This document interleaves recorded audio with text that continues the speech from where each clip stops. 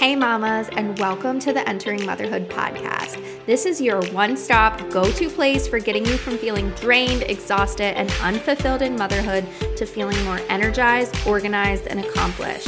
That's the vision I continue to navigate towards, and that's the vision we are sharing with you, focusing on holistic alternatives and restructuring your mind, body, and soul from the inside out.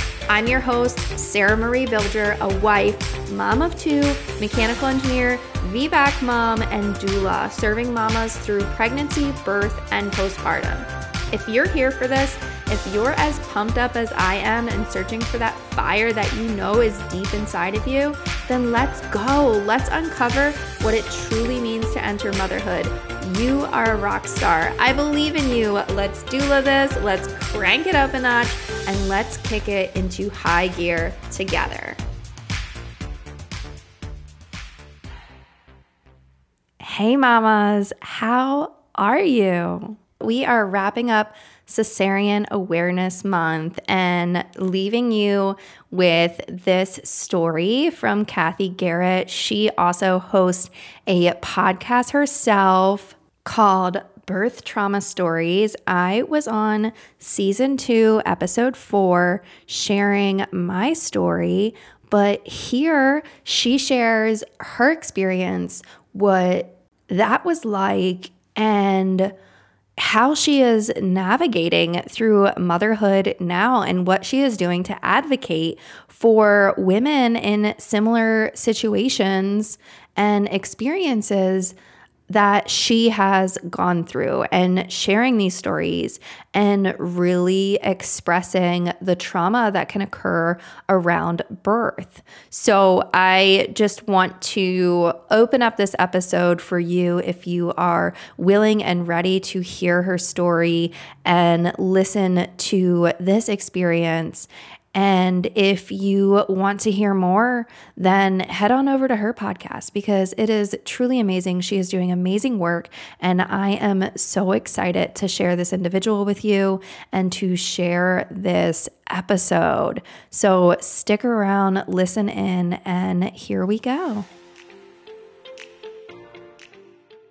Hello, and welcome to Entering Motherhood. Glad to have you here today and getting this conversation started. So why don't you start by introducing yourself? Well, first off, thank you so much for having me. I am equally as excited. My name's Cathy Garrett. I am an AFE survivor and stroke survivor and postpartum endometritis survivor. I had two pretty complicated deliveries. And yeah, it's been a long road, but again, I'm so thankful to be here today. Yeah, I'm really excited to get this conversation started. Like having it be Cesarean Awareness Month and really diving into, all the different circumstances that come with that and also trauma related to it. I think it's so important to be sharing our stories and talking about where we have come from our birth experiences and why we're advocating to spread that knowledge and share it with others so that they can hear our stories. So I would love for you to, you just threw a lot at us. How about kind of like break down what each of those things are? And then also just dive into a little bit of your story and how everything happened. So with my first, I did not go into labor naturally. I had failure to progress through a long 3-day induction. But then after the C-section, I went home. Everything was okay. And well, that's not entirely true. I remember that day I left the hospital. I was not feeling great. And the nurses just kind of chalked it up to, those early days of postpartum. And then I was home, I believe, for about 2 or 3 days and went back to the emergency room, and I had a uterine infection or a postpartum infection. So then I was group B positive. So we think that that's what caused the infection postpartum, but we'll never actually know. And so that second time I had to be in the hospital for 3 days. And that was hard coming home from that. was hard. I remember walking into the house and being nervous that I was going to have to go back again. And, you know, were we finally going to be able to like settle in as a family? Thankfully, I did not. And everything was fine from there on out. And then with my second, I did go into labor naturally. And I was in labor for about 21, 22 hours. And my husband said I was taking a nap, had gotten the epidural, resting. Then I very suddenly woke up and said, my heart is racing. And a very long, complicated story short is I had the amniotic fluid embolism. And that's when amniotic fluid or something from the baby or wound, either a hair cell, nail cell, it can even be meconium, gets into the mother's bloodstream, which amniotic fluid does transfer to the mother. They used to think that that was not the case, but more recent research is showing it is. But for whatever reason, the mom has an anaphylactic like reaction or anaphylactoid like reaction to that cell, so to speak. And your body basically just shuts down. You go into cardiac arrest, pulmonary arrest, CPR is required. And then the second phase is called disseminated intravascular coagulation, or DIC for short. And that's when your blood is clotting and bleeding profusely. And then you go into organ failure. Typically, apparently, your kidneys and liver are first. And so I was in a coma for 9 days. And over the course of those 9 days, I had 6 surgeries, was on ECMO, which is the highest level of life support. And sometime during those 9 days, I had a stroke as well. And do you remember any of this? No. So my older daughter's birthday is August 23rd. My second daughter's birthday is September 19th. And my last vivid memory was August 23rd. It was celebrating my then 2 year old's birthday. And yeah, so I remember literally nothing for pretty much a month because I woke up on September 28th. And yeah, it's a very surreal feeling. As more time has gone on, I've tried to sit and remember things and I just don't. And so yeah, So you that's can't definitely, even remember going into labor naturally.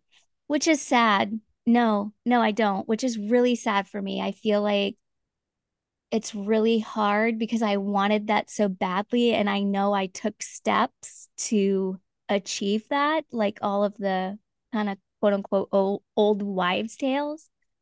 And I don't remember it at all.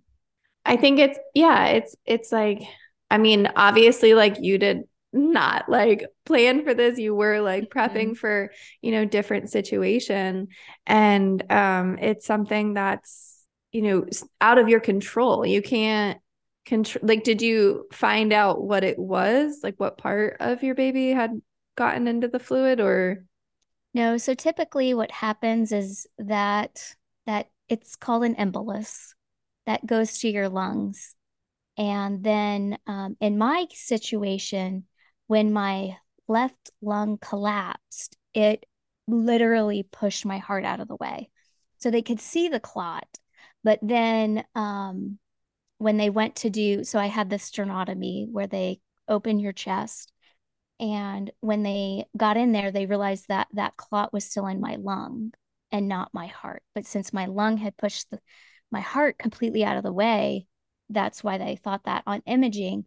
But apparently, I don't think my understanding is sometimes like the embolus just goes in there, wreaks havoc, and then your body just absorbs it. And my non-medical layperson hypothesis is that I wonder if that's why your body goes into DIC, that bleeding disorder, because it's just trying to get rid of that embolus. yeah, I mean, like I am definitely not like even remotely familiar with it. Mhm. So I can't speak on that, but I mean, like what else have you found out now, like moving forward, like being, past the point that you have found, I guess, like the most shocking or like knowledge on this? Like it's not something it seems like it could be like avoid it. Correct. You really cannot avoid it, unfortunately. I think the most shocking thing I've ever found out is how rare it is. And recently somebody was posting about another postpartum condition. I can't remember what it was. And they said it's very rare, 1 in 2,000, which is still very rare. But with an AFE, it happens in 1 in 40,000 pregnancies. Okay. And so I think I almost don't like it when people are like, "Oh, that's very rare." And I'm like, "I know. I definitely did not want to pick that lottery ticket. I would have much rather have a different lottery ticket, so to speak." But I think now it's important. The AFE Foundation is amazing. They're now doing research trying to find out why this happens. And before we started recording, you were talking about how postpartum depression just became a diagnosis in the 90s. AFE has been around since the first diagnosed case was in 1902, but it's been in the last 15 years that the AFE Foundation started. And it was a fellow mom who had an AFE and was like, I have no idea what happened. And then started this foundation. Wow. Yeah, I think it's wild that, it's one of those things like, okay, yeah, we know this happens, but like we're not dedicating the time and the research and the funding needed to really dive deeper and get more information on these things. And I guess it's like, oh, it's 1 in 40,000. Like, like it's not a priority until somebody speaks up and says this is a priority. We do need to, find Mm-hmm. out more information about this. So I think, again, to the point, like it's so important to be having these conversations and to be speaking about it, because I think if we can't put a name to it, if we can't, put a priority around it, if we can't have the why behind like why this research needs to be done, Mm-hmm. it will sit there and it won't get done. So, like it's interesting to, know that there's this dedication being put into it, but like to hear that it's been around for over like, I mean, they've been diagnosed like over 100 years. And then not only until 15 years ago has it been something that's had more attention put on it. And I agree. And I know I've talked with fellow AFE sisters who, that's kind of the frustrating part in this is that now we are, being more vocal about it, which is great. And a lot of that has to do with social media. However, like in the maternal health world, AFE is a lower priority. My understanding is AFE is a lower priority because it's so rare. But again, my understanding is it's the number one cause of maternal death. And it's just mind-boggling to know that this condition is out there and it's not getting the attention because it's so rare. Yeah. And I speak for myself and probably many of my, if not all, of my other AFE sisters when we say, what happened to me? So to me, it's really important that we find out why this is happening. Yeah. Yeah. I mean, yeah, that's huge. I think, it's one of those things like if I didn't know you, I feel like I wouldn't know what it was like as much as I dive into this motherhood realm and like all things like pregnancy, birth, Mm-hmm. postpartum, it's still like, I mean, it's like I'm sure you're exposed to so much more because you're searching for that, but that's not something that like the common person would know. And I would also say, I think before I had my daughter, I didn't even know like what a placenta was or that like they were in a sac or like, it's Mm-hmm. like it's all these things that like I think need to be more talked about so that when we come into motherhood, we're more aware of our body and what things can happen and what things are happening Mm-hmm. and everything that comes with that. So, I think it's amazing that you're like finding other people and talking about it and really amplifying that portion of your story. Yeah, I agree with you. I mean, we're better together. One of my favorite hashtags is we're in this together, whether that's motherhood or pregnancy or postpartum mood disorder or recovering from delivery, whether that's vaginal or cesarean. I think it's so important to know we're stronger in numbers and our voices need to be heard.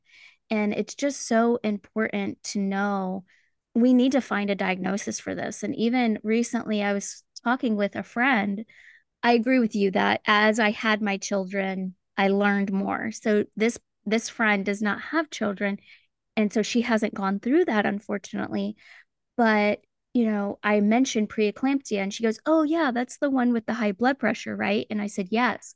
So for her to not even have children and know what that is, imagine what it was like for me to have already had at least one child and then hear about this condition that not only is extremely rare, but they have no idea why it happens. And it's literally like everything's fine until it's not. Mm-hmm. It's utterly shocking and mind blowing. Yeah. So you said you had 6 surgeries while you were in a coma for Correct. 9 days. What were all the surgeries? And yeah, I guess we'll start there. Like, what were those surgeries? Like, what was going on? So the first was that sternotomy where they opened my chest. I had a hemopneumothorax, which is just blood and or just I say just, but it's blood and fluid around your heart and lungs. And so they had to decompress that. Then I had the hysterectomy because of all of the bleeding. Then I had ECMO, which is that life support machine. And at first, I believe they put me, there's two different kinds, one for your lungs, one for your heart. I believe I was put on lungs first. And then they just couldn't stabilize my blood pressure because I was internally bleeding still because of the DIC. And then they put me on the heart ECMO. And then I think 2 days later, I had basically a clean out of my chest. They went in, so they left my chest open and they basically just patch it. And then they clean out your chest of the blood and the clots and things. And then the last surgery was actually a two-part surgery where they were removing me from ECMO, which was super exciting. But then during that surgery, they found out I had a massive clot in my abdomen and it was blocking flow to my kidneys and my legs. So I had to have vascular surgery for them to put in stents. And I do still have damage to my right leg and my right kidney. And it's kind of hard to know how do I say this? It's kind of hard to know what caused what, so to speak, because the stroke also affected my right side. So, like, at least for the kidney, we know like that was because of the clot. But like the damage in my leg, it's hard to know because I had paralysis in my legs. And that was actually another surgery they were talking about was they wanted to decompress the pressure in my spinal column because they think that that was what was causing the paralysis. But I also had a brain bleed. And so the increased pressure in my spinal column was holding off the brain bleed. And so I love the way my husband rationalized it. He was like, well, paralysis is better than brain death. So that's kind of how he rationalized it. And then at one point also they were talking about amputating my legs um because they were not functioning and I also had compartment syndrome. I also had a clot in my right hand, so I have a little scar on my right hand where they had to go in and take the clot out because my I mean when I woke up like I couldn't open my fingers. They were so swollen. Like my fingers were just or I couldn't close my fingers because they were so Okay. swollen. They were just like sausages, basically, because of all the fluid overload. Because my kidneys were shutting down.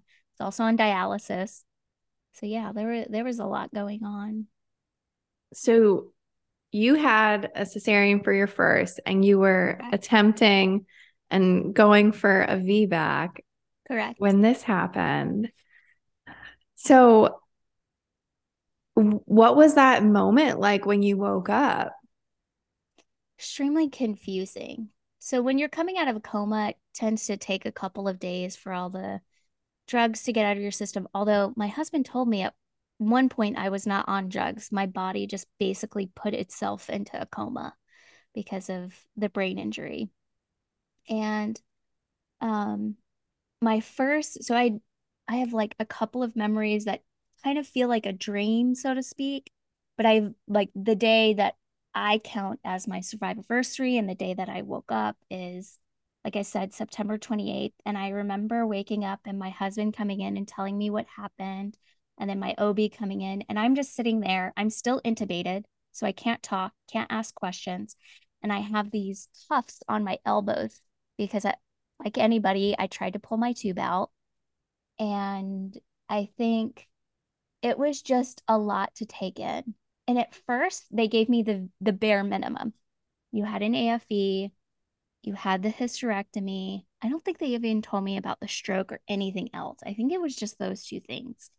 And then I think my husband may have said to me, the baby's okay. And at that point, I didn't even remember being pregnant. You can imagine how confusing that was to be told you had a baby. The nurses had decorated my room with pictures, letters from our our church family, and drawings from all the kids at church. And they brought me a picture to see her, and I was just so confused. And I wish I could say in that moment I was immensely grateful. It was just amazing that, there was this little, we call them burritos, baby burritos, who endured so much trauma because she was still inside me when all this happened. She endured so much trauma, and there she is just sleeping contently in her little bassinet. Like, mind boggling. I wish I could say I was grateful, but I wasn't. It was just an immense amount of information to take in. And I don't know if the confusion was because of like ICU delirium, because at that point I hadn't been outside in 2 weeks. I don't know if it was because of the medications that I was on, or if it was because of the stroke. It's really hard again to pinpoint what caused what, but probably until I was extubated. I just remember just trying to get from 1 minute to the next and trying to just make it through the day. ICU is so hard. It's so hard. And I think our society downplays how hard it can be. Yeah. And this is something that we had talked about on your podcast, the partner trauma that's involved too. He's saying, the baby's okay. And, he had been going through all of this. Like he's living this moment from an outside perspective, watching you go through all of this. Like I'm sure he has his own story to tell about this experience. First, like when did baby come? Touching on, I guess your husband has talked a lot of this through with you. Yeah. So with a maternal code, they actually have to get the baby out in 6 minutes because the baby's not getting blood flow or oxygen.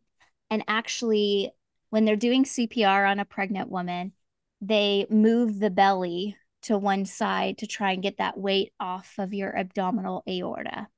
And getting the baby out actually, again, relieves that pressure and it helps with maternal CPR. And so, from the point that a code is called, so if I remember correctly, I coded and then my nurse started CPR, and they called the support team, which is the NICU and the L&D team. And then I think after like 3 minutes, I wasn't responding to CPR. And that's when they called the code. And so from the point of that code is when they have to get the baby out. And yeah, so her side of the story was she was limp when she was born. They didn't I read my medical records, so that's the only reason I know that, but obviously they don't give any sort of like was she blue, gray, etc. But so they get her out, and unfortunately the surgeon had sliced her shoulder when getting her, but she did have to be intubated. She was intubated for probably about an hour and then on oxygen, I think for 2 days, and then went home at 4 days. Like it was very remarkable how fast she recovered. And then she came back into the hospital with you. So she was not obviously not allowed in the ICU, but my cardiac team, when I went to like, I think it's called a PACU, they arranged for her to come. And even the child life team helped us because I caught a cold when I was in the hospital. And obviously, I didn't know this at the time, but colds can be extremely dangerous for newborns. And so they brought her in an incubator. So that first time I wasn't able to hold her, but it was still even just amazing to see her because when I was in the ICU, actually, I take that back. I think when I was in the ICU, my husband, I can't remember if I was still in ICU or had been transferred to the cardiac floor. He kept asking, "Do you want to see the baby?" And I was like, "No, no, no." And I don't know if it was like, again, I was just trying to make it through the day. I didn't want her to see me intubated. I can't pinpoint what my thought there was. But so she was born September 19th and October 4th was the day that I finally got to like lay my own eyes on her. Actually, I have another memory. They did bring her into the ICU in an incubator to meet me, but I was still in a coma. So I Okay. have no memory of that. Yeah. And then, of course, like that was another cesarean, which was also a hysterectomy. So, I guess what was that news like, coming out of a coma and hearing that side of it as well? The hysterectomy was hard. At first, it wasn't. It probably took, well, and two, like I had several rehospitalizations that first year. So a lot of that was just survival. But it took maybe about 9 months or a year for me to like really mourn my hysterectomy. And I had a really amazing therapist at the time who, just validated all of my feelings. And I'm so thankful you brought that up because even yesterday I was at the doctor and the doctor asked about my menstrual cycles. And I said, "Oh, well, I had a hysterectomy." And she was like, "Oh, yeah, I did read that." And at first, I was like a little frustrated and like, I really wish doctors would be a little bit more sensitive to that. But then I got home and I was like, maybe I'm overreacting a little bit. But now talking with you, I'm like, no, I'm not. Absolutely not. I'm not overreacting because it's a hard thing to go through to lose your fertility when you're in your 30s, when you're in your prime, so to speak. And yeah, the hysterectomy was hard. Yeah. Yeah. I think it's something that is, like when we talk about like infertility and stuff, it's like you were able to have children and then that was almost, well, it was like taken away from you. Like, I mean, yes, to save your life, to help, like, in that sense, but it's still something that like you don't prepare yourself for. And then now you're aware of in that moment, Mm-hmm. and I'm sure it does take a while. Like, I mean, obviously like, you're caring for a newborn, you have like another child, like you're kind of like going through that like survival state as it is, but then like coming to a point of like, I can't have children, and Mm-hmm. these are my children. I know that's something else that like we had talked about before, like on your podcast, just kind of like going through that, like those moments of like, strangers comments kind of Yeah. situation. Like, oh, your babies are so cute. Like, are you having any more? And it's not something like I say this like multiple times with a lot of our stories, a lot of like, birth trauma and things like that. It's not written across our forehead. Like you Yeah. can't visibly see our cesarean scars. Like you can't know unless you ask or know our story that these things have happened to us. And Mm-hmm. it's hard to, even if it is like 1 in 40,000 people that are having these situations happen, like it's hard to like not take it personal when somebody is, asking you a personal question. It's like, no, I can't have any kids. Like I like, and it's not a choice that you made. You didn't say like, oh, like, yeah, this is my last cesarean, like, Mm-hmm. let's have a hysterectomy or tie your tubes or anything of that sort. It's something that you didn't choose. And I think Yes. that comes with like cesareans also. Like, you hear like, oh yeah, I had a cesarean, and people, I think, sometimes assume like you chose that route, which is hard to, take and handle. So like, what do you kind of have to say about like people's outside perspective of your situation and how you personally kind of navigate that? That's a great question. That's really hard. I think there are times when I'm like, okay, you're insensitive enough to ask the question of when are you having another child? So I'm going to tell you honestly. I almost wish, especially in the medical field, because the layperson, like, granted, we should all be a little bit more sensitive and not offending people and acknowledging their hurts and their pains. But I wish medical professionals would go through trauma training. And, because like you said, an innocent comment of having the cesarean decided for you, so to speak, because even with my first, we didn't really have a choice. It's been 3 days. The baby's now having D cells. This is what is important.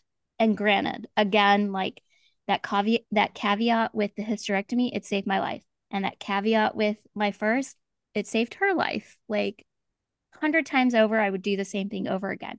But that doesn't take away the grief and the hurt of feeling like my body failed me, or I didn't get what I wanted, or provider trauma, or insert X, Y, or Z. And I think too often people are so insensitive to the fact of like these traumas are hard.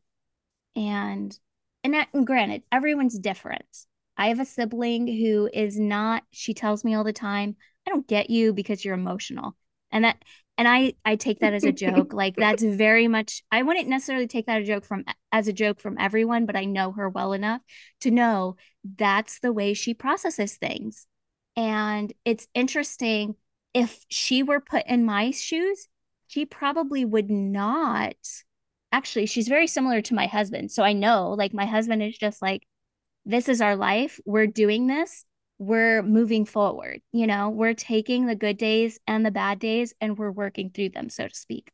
Whereas on a bad day, I'm like, I feel like my head is spinning. And that's just the difference between he and I, or the sibling and I, so to speak. But I think too, like, it's okay if you're not that emotional person, so to speak, to sit with them and say, hey, what do you need today? How can I help you today? I think that Yeah. I And think I just mean, mind you, though, too, like that could be a trauma response that they're having. Like they could have been good through point. so many other things that they're like, look, this is how we get through it. We just block it out, we ignore it, we move on because like they don't want to be emotional. So it's Mm-hmm. it's not that they're not emotional. It's that they don't want to be emotional. And I think like that's something that a lot of the times, like I think is coming up more and more. Like it's like we don't want to feel those things because we don't Mm-hmm. want to feel hurt, we don't want to feel pain, we don't want to express our emotions, so we just kind of like, it seems sometimes like we just have like an easier way coping with it, or like, oh, like how are they like able to push through this or get through it and not be all broken down. And it's like, are you really walking through your emotions, or are you just blocking it out so that you can move on to the next thing? So, I think it's like it's a defense mechanism sometimes that like I we have built agree. up in our life. And I think, like when you say that, like there are a couple people that like come to mind for me too. And they're like, nope, like this is, what we do. And we just like move on. And I think I used to be like that. I used to kind of just be like, it is what it is, not suck it up, but like almost, yeah, like suck it up. Come on. Like, are we still hung up on this? Like, let's go. And what I've found though is just like, it's so much more I think meaningful when we take time to look back and say like what feelings we were actually having. And it's a lot of work. It's a lot to unpack. Mm-hmm. But I think like it's sort of like part of the experience of life. Like if we're not taking the time to express all of our feelings and all of our emotions, like we don't always have to be happy. Like, and we shouldn't like always be sad, but like, like having that array of emotions, I think is a gift. I think there's a lot there that, like it's like sometimes we think that people are just kind of like brushing it over or they're a lot better at getting Mm-hmm. through something. Like if it happened to them, like how are they so calm and collective? Yeah. And they could be internalizing it or not letting themselves fully express their emotions, which is something that I think society has sort of conditioned us to do. I 100% agree. And even we touched a little bit on partner trauma. And just about a week or so ago, my husband was having a really hard day. And I think it was actually, we were having car problems, like something that seems minuscule in the grand scheme of life. But that was kind of what pushed him over the edge, so to speak, to have like a really, really hard day.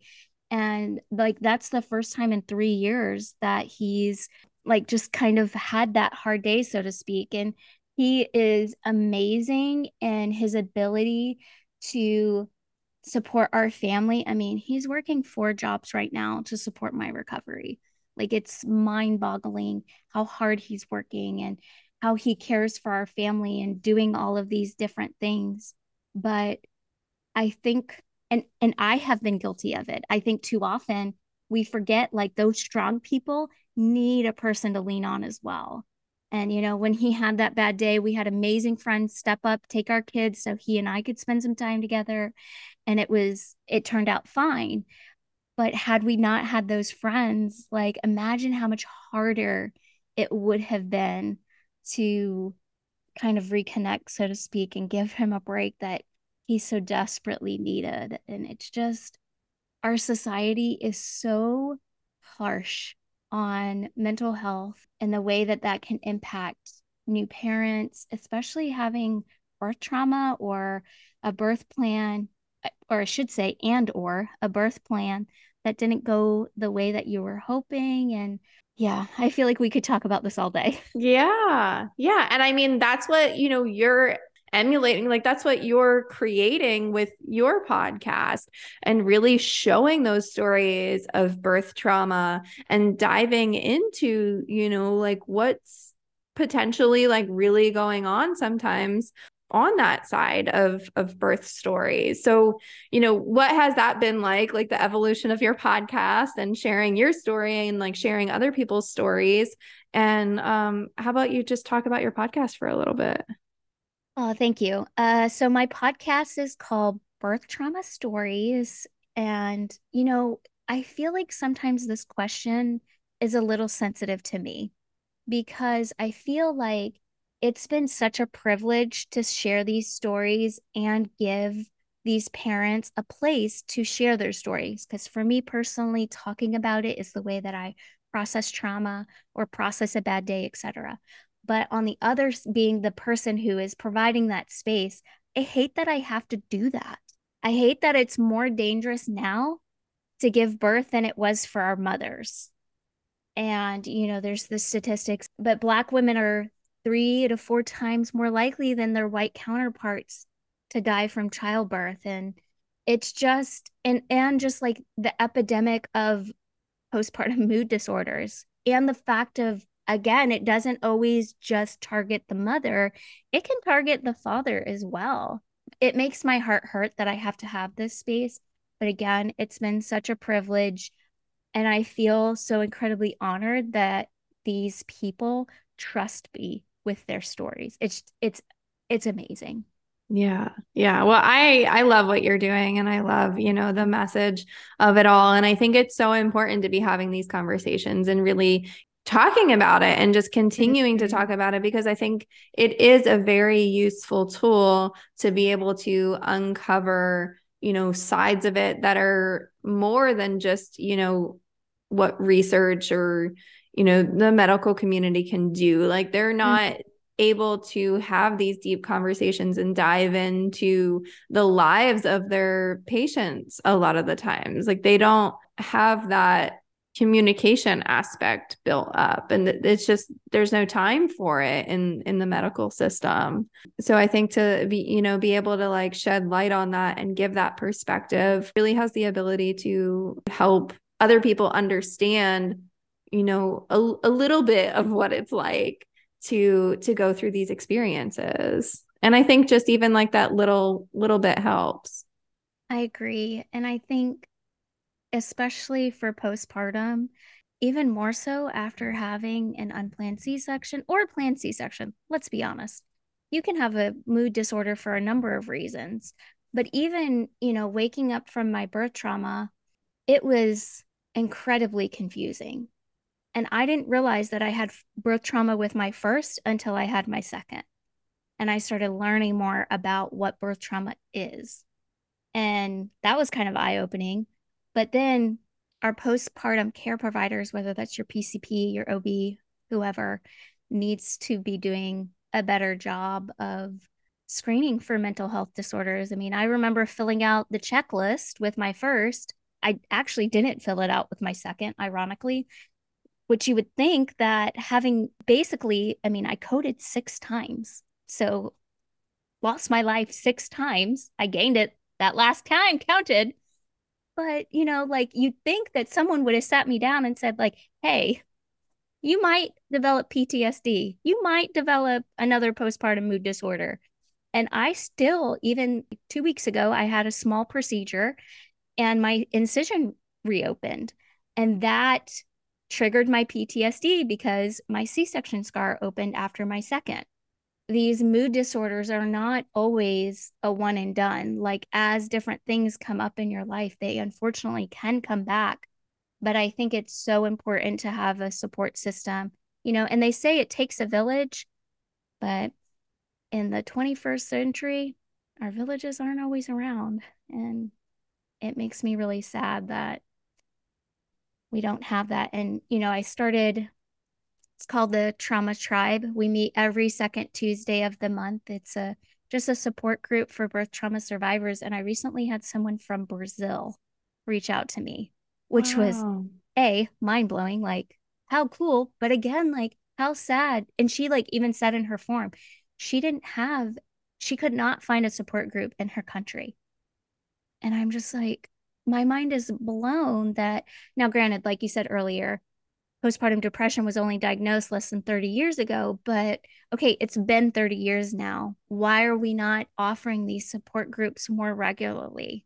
Whether Yeah, or that's, why are they not as easily accessible? Like they might be yes. there, but it's like you have to search for it. So why aren't the providers or the people that are directly connected to the people that have gone through these experiences giving them that material? Like why is it maybe like a pamphlet on a counter somewhere off in the distance that like you have to like look through, or it's like at a local place but like you've never heard of it, so like unless you randomly see something come up on Facebook or randomly hear a friend talk about it, or somehow Google search something in order to find it. Mm-hmm. Like how is that how our system is structured? That's what blows my mind. Like you said, like your provider knew exactly what you had just gone through. Why was there never a conversation of like, hey, you went through a lot. Do you have a therapist lined up? If not, like, let's try to find somebody. Like, how is that like out of their scope too much to be It's able a to great question. fully care for their patient? That's a great question. And granted, my memory from that time is not the best. So I do want to add the caveat. Maybe he did do that and I just don't remember, but I doubt it. Let's Right. be And the honest. follow up, just like make sure, like it's just like it seems like a little step, and I know like like some providers could have a lot of patients and they're very busy, but like that needs to be some sort of branch associated with like your practice, that like you're following up with these people that have potentially been through a very traumatic experience. Or like the social worker who I had a social worker assigned to my case. Why did they not Mm. offer resources after what happened? And it's just mind-boggling that I read in my record once that the cardiologist who saw me on the regular floor, the step down unit, said in my record, like, we explained to the husband it's going to take at least 2 weeks. She cannot be a stay-at-home mom, except because I was a stay-at-home mom with my first, like, etc. And I laugh at that now because here we are now. Next month will be 3.5 years. And it's just mind-boggling that they thought it was going to take me 2 weeks to heal from severe birth trauma. And here we are 3.5 years later, and I'm still doing extensive PT, still doing OT, speech at home, like my own. I'm no longer in, like, I did graduate, but I still do things at home. But it's just mind-boggling that I think too often doctors look through the lens of, okay, cardiac related, she's okay to go back to being a stay-at-home mom in 2 weeks. But what about physically? Like, I had so much deconditioning from laying in a bed for a month. What about neurologically? What about emotionally? Like, there needs to be more holistic care overall Yeah. in our society and in the medical system. It's Yeah. just it's just sad. And I just hope that with Cesarean Awareness Month that these cesarean mamas know that they are not alone. You're here for them. I'm here for them. And there's several other podcasters who are trying to support the best we can. Yeah, yeah. I love that. Yeah. I think, obviously like we could like venture off and talk about so many topics and really like dive deep on so much of this, Mhm. but like we can only capture so much in an episode. Yeah. So, is there anything that you would want to add, like on a final note, like maybe cesarean related, or, just speaking to a new mom who's going through something, or maybe, just emulating like a little portion of your experience that you would want to wrap up everything and kind of say? Probably about delayed bonding. I didn't bond with my second. With my first, it was immediate. And so I was over the moon immediate, even given all the birth trauma I experienced. But with my second, it took 9 months. And again, I had several rehospitalizations that first year. Not only was I healing physically, I was in and out of the hospital trying to just make it to my therapy appointments, I call it my work, so to speak, day to day. And I didn't realize until I think it was about 3 or 4 months, I'd spoken with a fellow AFE survivor, and she too said, I experienced delayed bonding as well. And then I was like, oh, okay. Because at first I was like, what is wrong with me? I'm not bonding with my baby. And like looking back, I didn't come home for an entire month. I didn't meet her until she was over 2 weeks old. I had, in those first 9 months, I think 3 hospitalizations. So I was away from her a lot. And even during the day, I was sleeping after a brain injury. You sleep a lot.